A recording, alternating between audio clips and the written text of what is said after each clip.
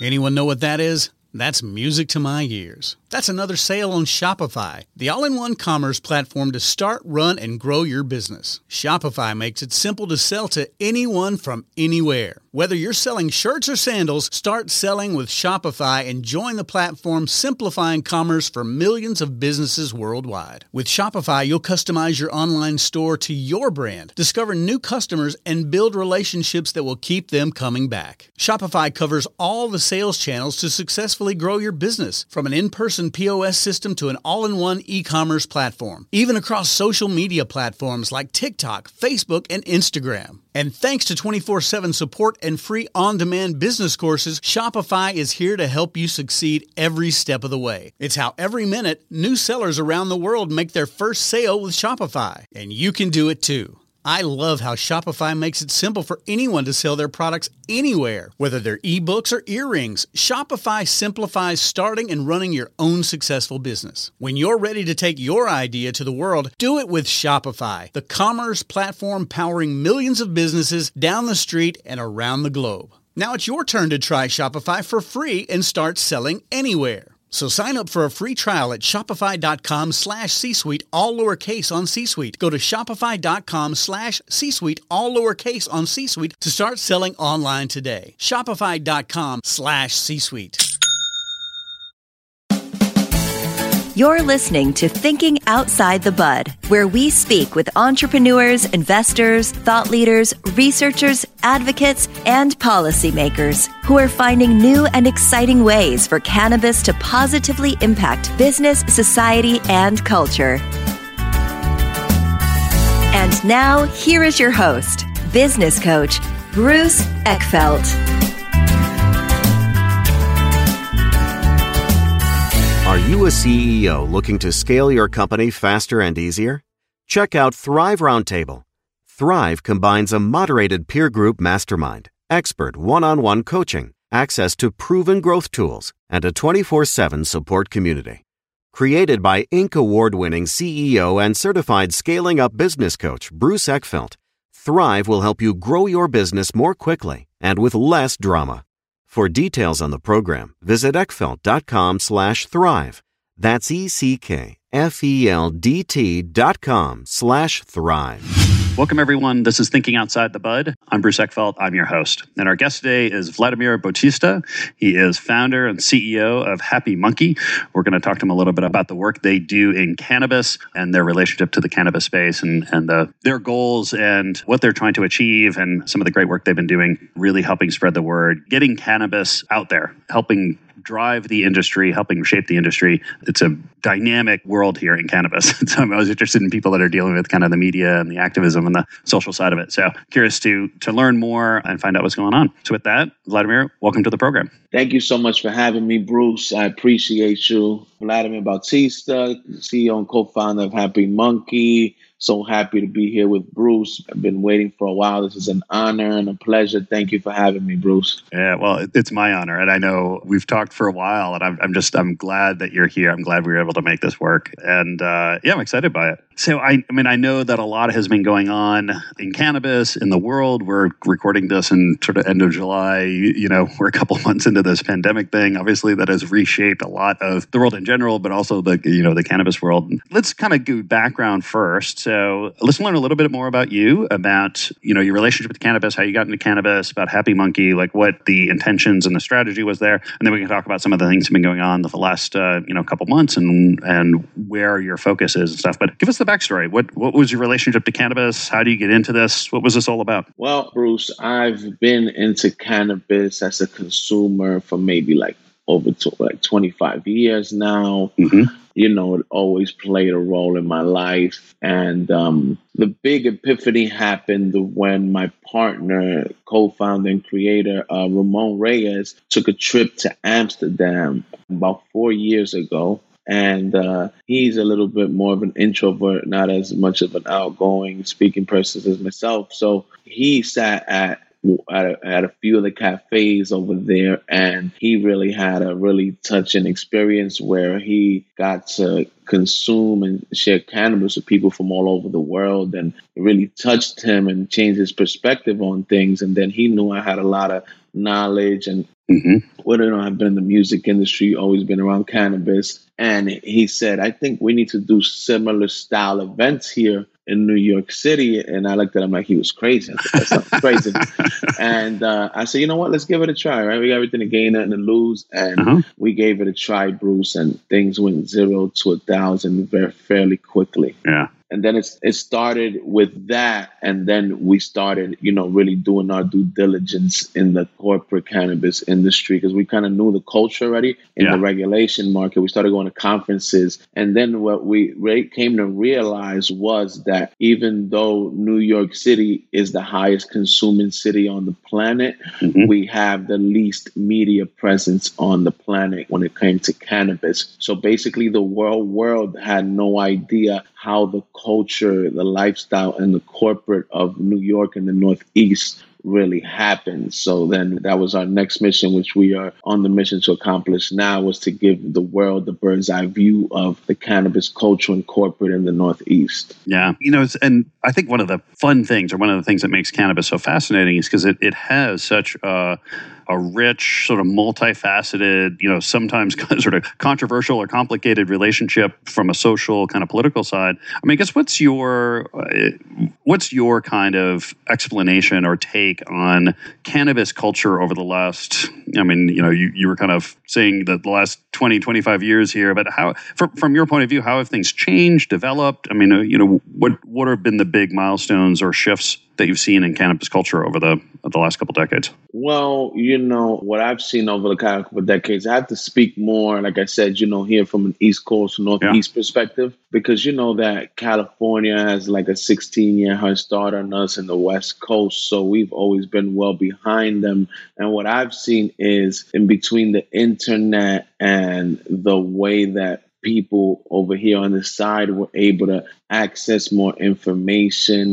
people like you, Bruce, that, give people information and help them understand it, because I believe that the biggest issue is and has always been the lack of information and understanding, that now society is really looking at it for what it is, which is medicine and something that is better for, humanity as a whole. And I feel like now people are finally starting to get it, especially here in the East Coast and in the Northeast. Like, the stigmas are falling away at a rapid rate compared to, like we said, like 15, 20 years ago, like any corporate setting, cannabis was looked down upon as far as like you're a lazy stoner or something. But yeah, exactly. I think people have definitely evolved when it comes to the understanding of it. Yeah. Well, and that's it's such a hard part of developing the industry, is that we are dealing with this kind of social stigma. What do you think changes that? I mean, is it just education? Is it just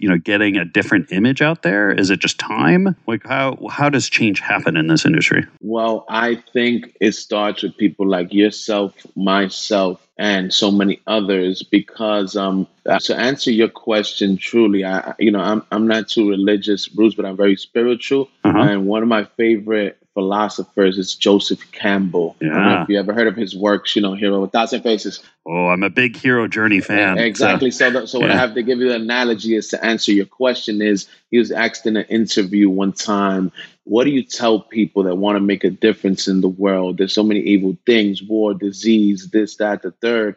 And he said, well, I have to take you back to the indigenous Native American days. They believe that the world has always been a wasteland from its conception all the way to the end. There's good, bad, destruction, good, evil in between. The only power we have as human beings is to be whatever we wish the world was. We have no other power. Ooh, that's kind of deep.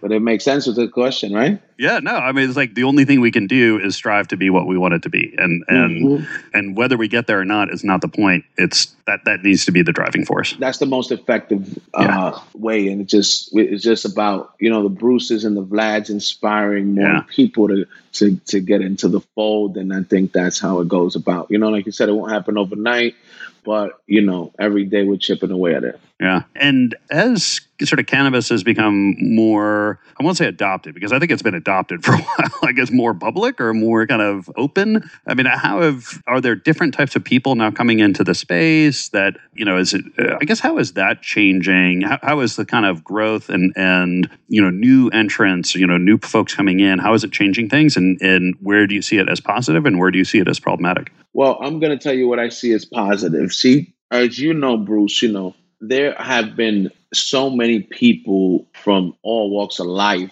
And now what I've been seeing in the last couple of years is, CEOs, Wall Street people, lawyers, doctors, politicians, whatever, that they all have consumed cannabis, but it's been sort of like the LGBT thing in the closet. Yeah. And now they are starting to feel slowly but surely that it won't affect their careers. And, there's things like my events that I used to do and other things going on where it's in a classy, fashionable way that cannabis is being presented now, that they feel more comfortable coming out of the closet slowly but surely. And like I said, they've always probably consumed it, but in the closet now, people are more abrasive and more comfortable sharing that they are consumers. That's what I've seen in the last couple of years, especially here in New York. You get to see a lot of the corporate people, and now they feel more comfortable honing in and owning their cannabis consumption. Yeah. And let's talk about the events a little bit, because I think that's a whole area of cannabis that's just so sort of untapped or undeveloped at this point. I mean, we've got product, we've got dispensaries, all this kind of stuff. But in terms of kind of the social event side of things, the experience side of things, and obviously a lot of it is kind of the structure and the legality and the regulatory issues. But talk to us about your kind of history of events, like when you started putting together these things, what were you focused on? How did you do it? What were the challenges? And then how has it evolved over time? Well, it was very simple. It was one of these things, like I told you, when my partner came, Bruce, where we knew that we would love an event that had no alcohol and was just cannabis based. And we just figured out that there's so many other people that are looking for these kind of things. And then as we went along and saw that, so many other people from all nationality, all religions, all backgrounds felt the same way, it became bigger than just consuming cannabis. It felt like it was breaking borders from racism to classism to so many isms, because it's the great equalizer where me and Bruce, people don't agree on much in society, but this is one of the things that they do. Yeah. Yeah, it definitely is a unifying red, I think, in terms of many folks. And how, so in terms of the events, how do you see, for alcohol, we have bars and, sports clubs, we have all these kind of gathering spots for consumption on that side of the world. How do you see this playing out on the cannabis side of the world in terms of the types of, consumption experiences? I've heard of everything from, kind of dinner clubs to, more of the party kind of things to more of kind of social gatherings, conversations. How do you see this playing out as, from a cultural, social, and cannabis point of view? That's a very good question, Bruce. I want to go on record and tell everyone out there and yourself, Bruce, where you heard it first. All right, here we go. This is my prediction and my humble opinion. In the future, when everything is said and done, let's say 10, 15, 5 years, whatever, whenever it comes to full social acceptance, federal legalization, et cetera, the same way we have nightlife with alcohol, we would have Bud Life or cannabis life, meaning like places where people can consume cannabis. And I believe that it will be bigger than nightlife. when it's all said and done and allowed to be done at its full potential. Yeah. That's my humble opinion. Meaning in comparison to alcohol. Yes, as far as like places where people gather, bars, nightclubs, the same scenarios, but with cannabis, it's going to end up, I believe, over time being a bigger market than alcohol nightlife. And it's interesting, like if I kind of think through, I mean, do you envision like call it a current, late night nightclub kind of experience that is, certainly centered around alcohol consumption right now, bottles and clubs and things like that. Does this just flip? Is this just, people are now consuming cannabis rather than consuming alcohol? Or does consuming cannabis fundamentally change the dynamic? And it's not going to be the same experience because, cannabis is different, like a different kind of psychological experience. So therefore you're going to have a different kind of physical, kind of environmental experience. How do you see that playing out? Well, I don't think that they overlap as much as far as like, one takes away from the other. I just believe that from my experience in my events and from my research, that there are so many cannabis consumers and there will be so many more. And just the vibe when you take away the alcohol element and it's just cannabis, it's totally different. And there are so many people that want that instead of the other vibe. Yeah. And like I said, that's still going to have its genre because it always has and it always will. But I just feel like this genre will be bigger on its own without having to take anything from the alcohol and nightlife industry because there's two separate, completely different scenarios and experiences. Yeah. Have you seen, as you've looked out in the world and met with other entrepreneurs and companies, interesting cannabis companies, anything that is of note in terms of companies that are really kind of tackling this kind of cultural experience side of things rather than just kind of the product, creating new edibles and stuff like that? I mean, have you seen anything of a note? Well, I have seen a lot, and this is my opinion. See, my company, Bruce, is mostly a lifestyle cannabis company. Mm-hmm. And so many people, when we first started, didn't see the value in it because, a lot of times people are just, so bottom line, like, they just only understand tangible bottom line things for the moment. But as we know in the past, especially with certain things like this that are experiential and, like a whole different experience, you notice that the majority of the cannabis companies' brands specifically doing well are the culture-based ones, the cookies, the other ones might be doing well because of, maybe like, supply, demand and otherwise. But I mean, driving force growth is what drives forces and growth to sales is culture and brands. And what I've been noticing is that those cookies type companies that are really in tune and ingrained in the culture and, let's say like Bang, Viola, they are really thriving because at the end of the day, I always told people, they're like, why are you so focused on this? And, you don't even think about the plant. I say, well, because my opinion is, Bruce, that in the future, cannabis will be commoditized. It will have no value, but my brand will.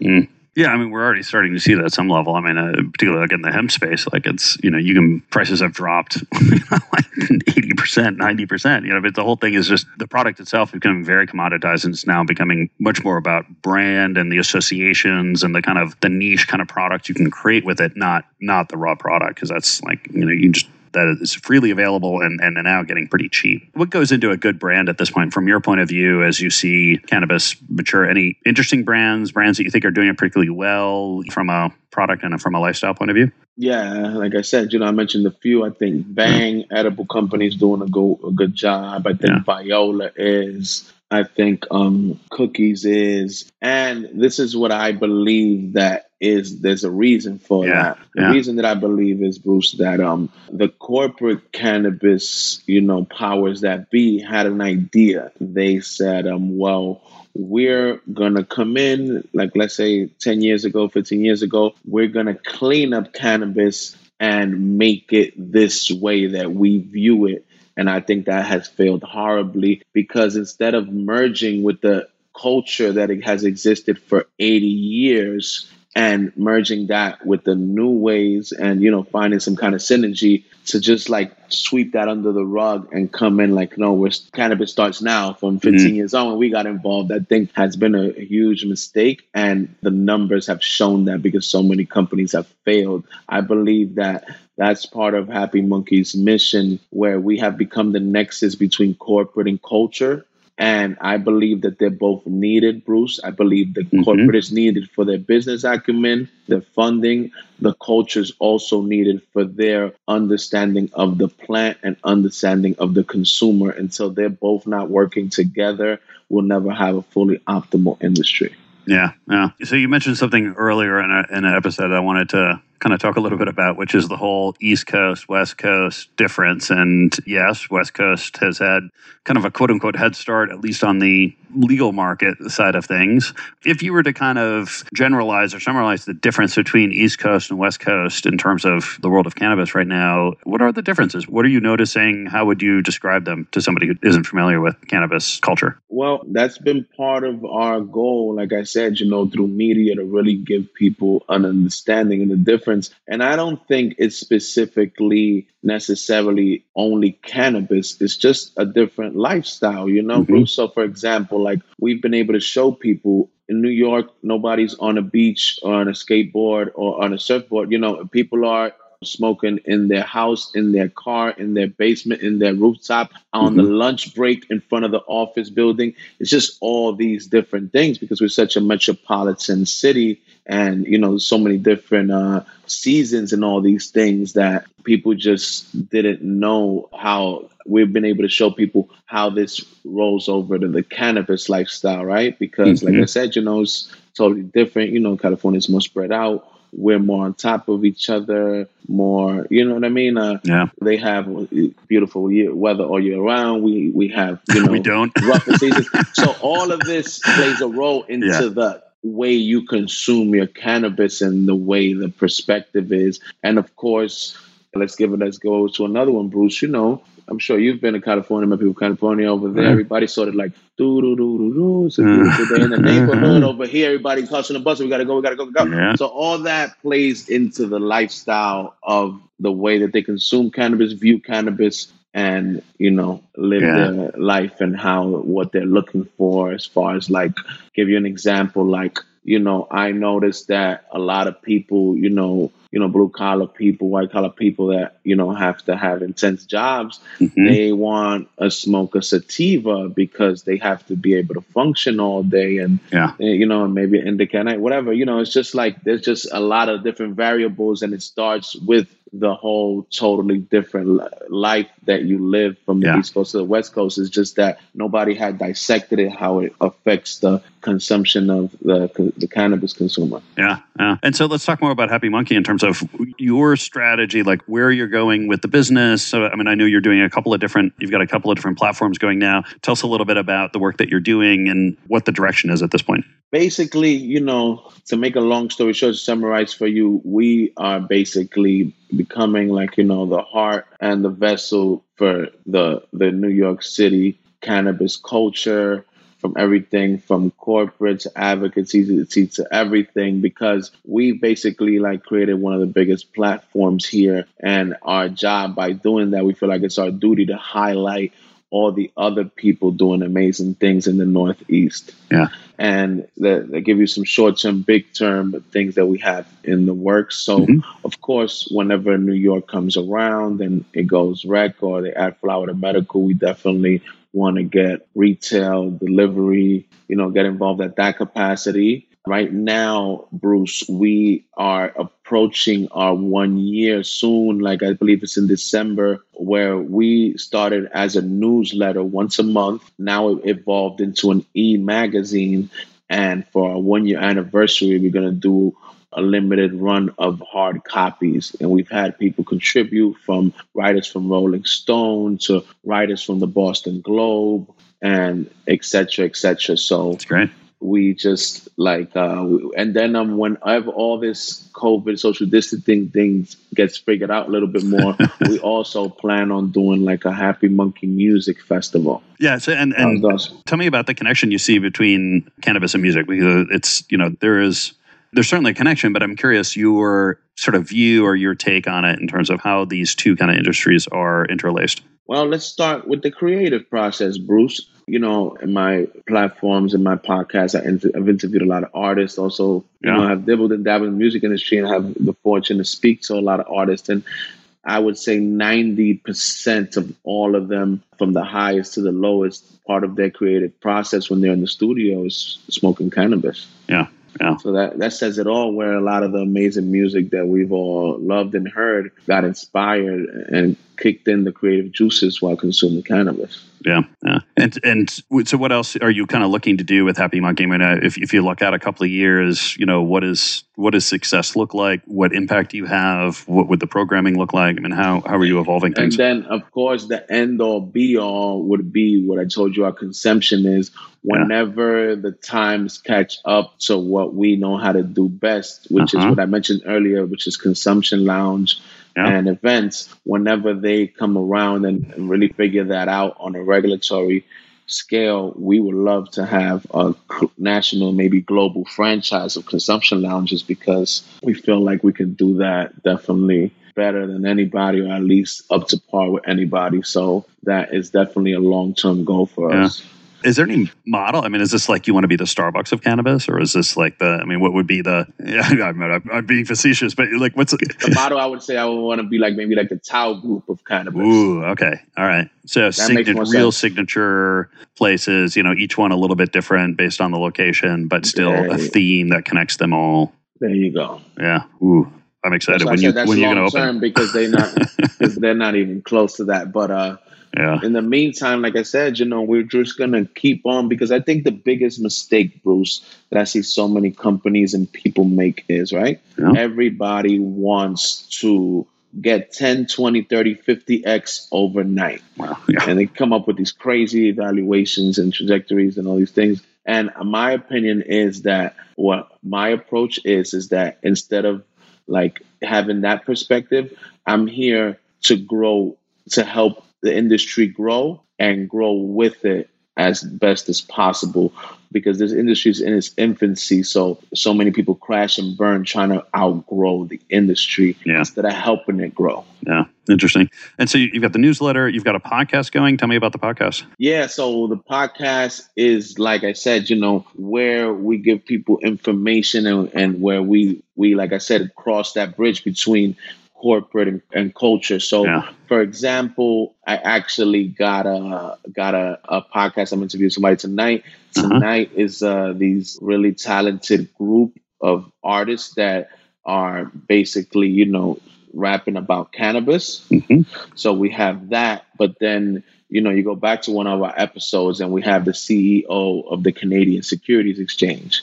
So through that, since we have both these demographics watching, like I said earlier, it's the person from corporate learns about cannabis culture. The person that's from cannabis culture learns about cannabis corporate. And that's the bridge that we're trying to, you know, merge right there to the best of our ability. You know, you mentioned a couple of the, you know, kind of, I guess, things going on in the world right now. And how have you seen, you know, pandemic kind of impacting, you know, cannabis, the cannabis industry, anything that, I guess, short-term and long-term implications that this has on how you see things playing out? Or, you know, it's kind of, we figure out how to continue regardless of the stay-at-home orders? Well, there's been a lot of pros and cons. So the cons have been, you know, no more gatherings, social distancing. You know, you've had to really get very creative this year to really stay afloat. But then the pros to that is that I believe,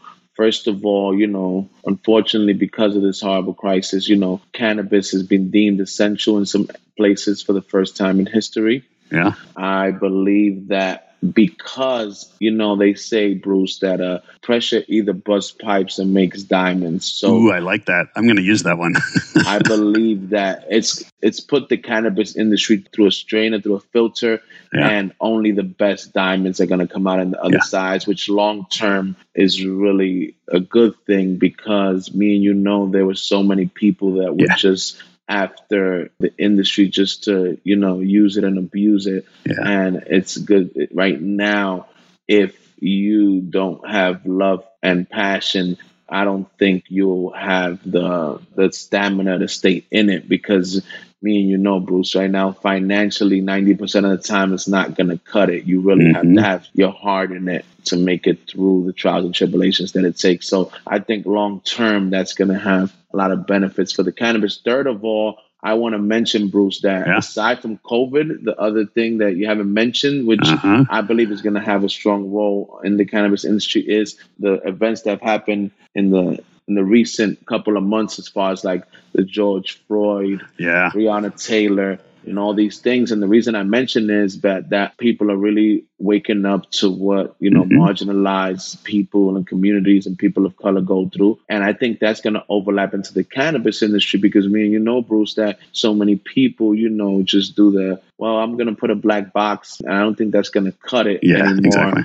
I believe that, companies are really going to be put to the test. What are you doing? How many people on your board are of color? And so forth and so forth. And I think long term, it's going to be good for the industry, because I hope that these companies realize that it's just not morally correct, but it's going to end up being financially correct. Because if you don't have a person of each demographic that consumes cannabis, you're really doing yourself a disservice as a company, because you really need to understand every single type of person to maximize your full potential and profits. So a company that has a gay person, a person of color, white, yellow, blue, black, is probably going to do better than a person that doesn't, because they can target all those demographics because they understand them. Yeah, it's fascinating. And I mean, we can talk a little bit about it, which is the history of cannabis when it comes to, racial injustice and the fact that we're still dealing with, unfortunately a legacy and, a prison population who is unfortunately mostly people of color and,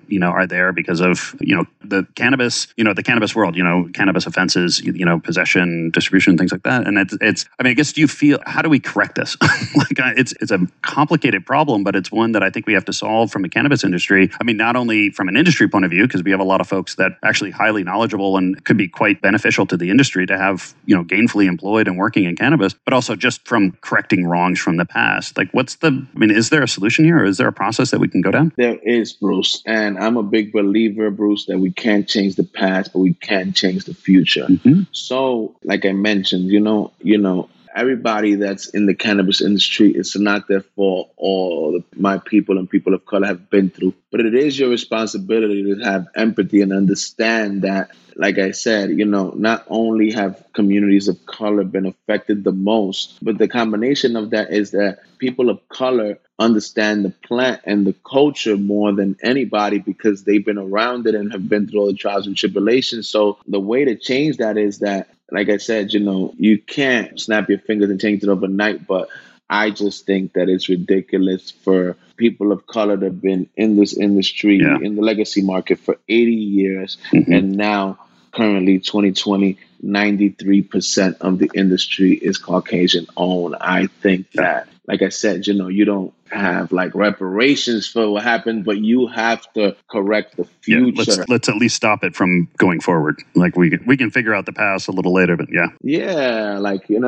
it equal, like as far as like opportunities. And like I said, it's not always some people can be owners, some people can't. The one that can't, they can be a COO, they can be a grower, they can be this, just like, make it fair and balanced as much as you can, And like I said, they always look at it like strictly an empathy thing. That's smart business strategy. Yeah. I strongly believe that the companies that really do this is going to be smart business, because you're going to be able to understand things that another company that's strictly Caucasian is not. Yeah. And do you see, I don't know how much you've looked into some of these, social equity programs that some of these states have been trying to put in place when they put in their cannabis policies in the cannabis markets. But I guess, is there anything that you see that's, that is working or that we could do more of from regulatory or kind of how we set up the industry point of view? Because people have made various efforts, and I think a lot of them have, been well intentioned but not very effective. And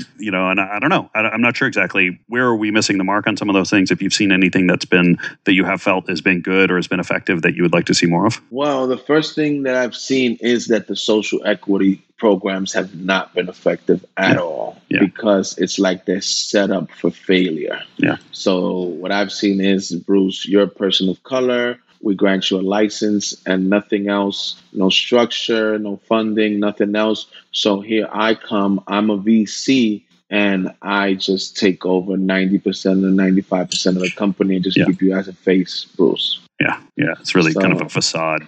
Exactly. Yeah. So I believe that I've seen working is, like I mentioned, I don't know if it's Chicago, certain places they have, Illinois, where, you have requirements like, like I mentioned, like your board, you have to have a certain amount of diversity. You have to have a different structure as far as funding, not just the grant of the license. Yeah, exactly. Yeah, because that is the major issue. You know what I mean? Yeah. Like, let me give you an example. Like Florida, you have to be basically vertical. So what does that mean, Bruce? That means that you have to have from the grow to the process to the retail. So if you don't have $100 million to play, you can't play the game at all. And we know who the only people, unfortunately, the way society is set up, that have $100 million, what they look like to play, Yeah, exactly. So it's stuff like that, where systemically we can't change the entire U.S. law system, but this industry is in its infancy. We do have the ability to make tweaks to make it fair and equal for more of the people of color, Like I said, to the best of our ability, I really believe that can be done. Yeah. And we still have the opportunity because, like I said, it's in its infancy now. Yeah. No, I think it's going to be interesting and very important, in the coming, months and quarters and years as we continue to develop the industry is finding ways of, creating kind of that equal playing field and making sure that we're representative and we're equitable in how we structure this. Let's talk about another one, Bruce, that so many people go over that is related to this. How is it that cannabis is deemed essential and there are so many corporate people, from even ex-Republicans, conservative Republicans that were totally staunch against cannabis, profiting off of it, to there's still people sitting inside jail cells for cannabis, looking on the news, Bruce, that cannabis is essential, and maybe some of the lawmakers that help put them there profiting off of this. That's another one we have to correct. That's why we've worked with I don't know if you know Steve D'Angelo and his brother Last Prisoner Project. Mm-hmm. We hosted an event for them, a fundraiser for the Last Prisoner Project, and we raised about $40,000 or $50,000 for their organization, because that is one of the biggest shames in cannabis that I see. I'll call it a travesty. One of the biggest travesties, you know. And I think that we need to bring awareness to that. Yeah, we had move forward. We had Kate Bell from Marijuana Policy and Project on a while ago, and talked about the need. I mean, not only does it make sense from a business point of view and things like that, but just from a moral, ethical, social point of view. It's like, how can we look at ourselves in a mirror in this industry and not be trying to correct this injustice? Because it is it's illogical and it's a travesty, right? So I'm curious to see how this plays out. I mean, I think there's obviously pandemic is kind of throwing shifts and priorities and things like that, but certainly as we I think states are going to push more adoption to try to make up for revenues. I think we're going to have a lot of more pressure on the federal side to deschedule. And I think it's going to bring all this to a froth, and it'll be very interesting to see how some of these things resolve. So we can do a follow-up episode in a couple of months and sort of see how it's going. But I think it's one of the key issues in cannabis right now. Definitely. We have to, not forget about the fallen soldiers, Bruce, Yeah, exactly. Vlad, this has been a pleasure. If people want to find out more about you, about Happy Monkey, what's the best way to get that information? On all platforms, Happy Monkey with a U, HappyMunkey. The most generalized place they can get a lot of information at is happymonkey.com. Check out our e-magazine. We have on YouTube, Happy Monkey TV. We have so many segments, from Valid Not Valid, Happy Hour with Vlad, Puffs with Puff. So we're really trying to fill that gap, as I said, Bruce, where, the biggest issue is lack of information. And we're just trying to be, what we wish, everything else was, like I mentioned earlier, Bruce, to the best of our ability. Yeah, a pleasure. And I will make sure that all of those links and the information is in the show notes so people can get access to that. Highly encourage people to go check out the content, the magazine, the podcast. And it was great to have you on. I know we took a little while to get this together, but it has paid off in spades. I really appreciate you taking the time to be on the program today. And I had a really good time. Well, next, we got to get you on our podcast, Bruce. Yeah. That's next on the list. We will do it. We got to get you on the boulevard. That's what we call it. I love it. But it's been an honor and a pleasure. I want to thank you for everything you do for the industry and the community, for informing people, keeping people up to date on the current state of cannabis, and for having me and Happy Monkey be a part of it. We really appreciate you, Bruce. It's my pleasure. The honor is mine. Thank you for taking the time. You've been listening to Thinking Outside the Bud with business coach Bruce Eckfeldt. To find a full list of podcast episodes, download the tools and worksheets, and access other great content, visit the website at thinkingoutsidethebud.com. And don't forget to sign up for the free newsletter at thinkingoutsidethebud.com/newsletter.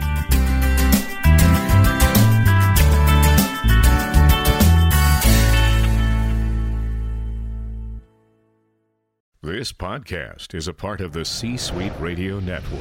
For more top business podcasts, visit c-suiteradio.com.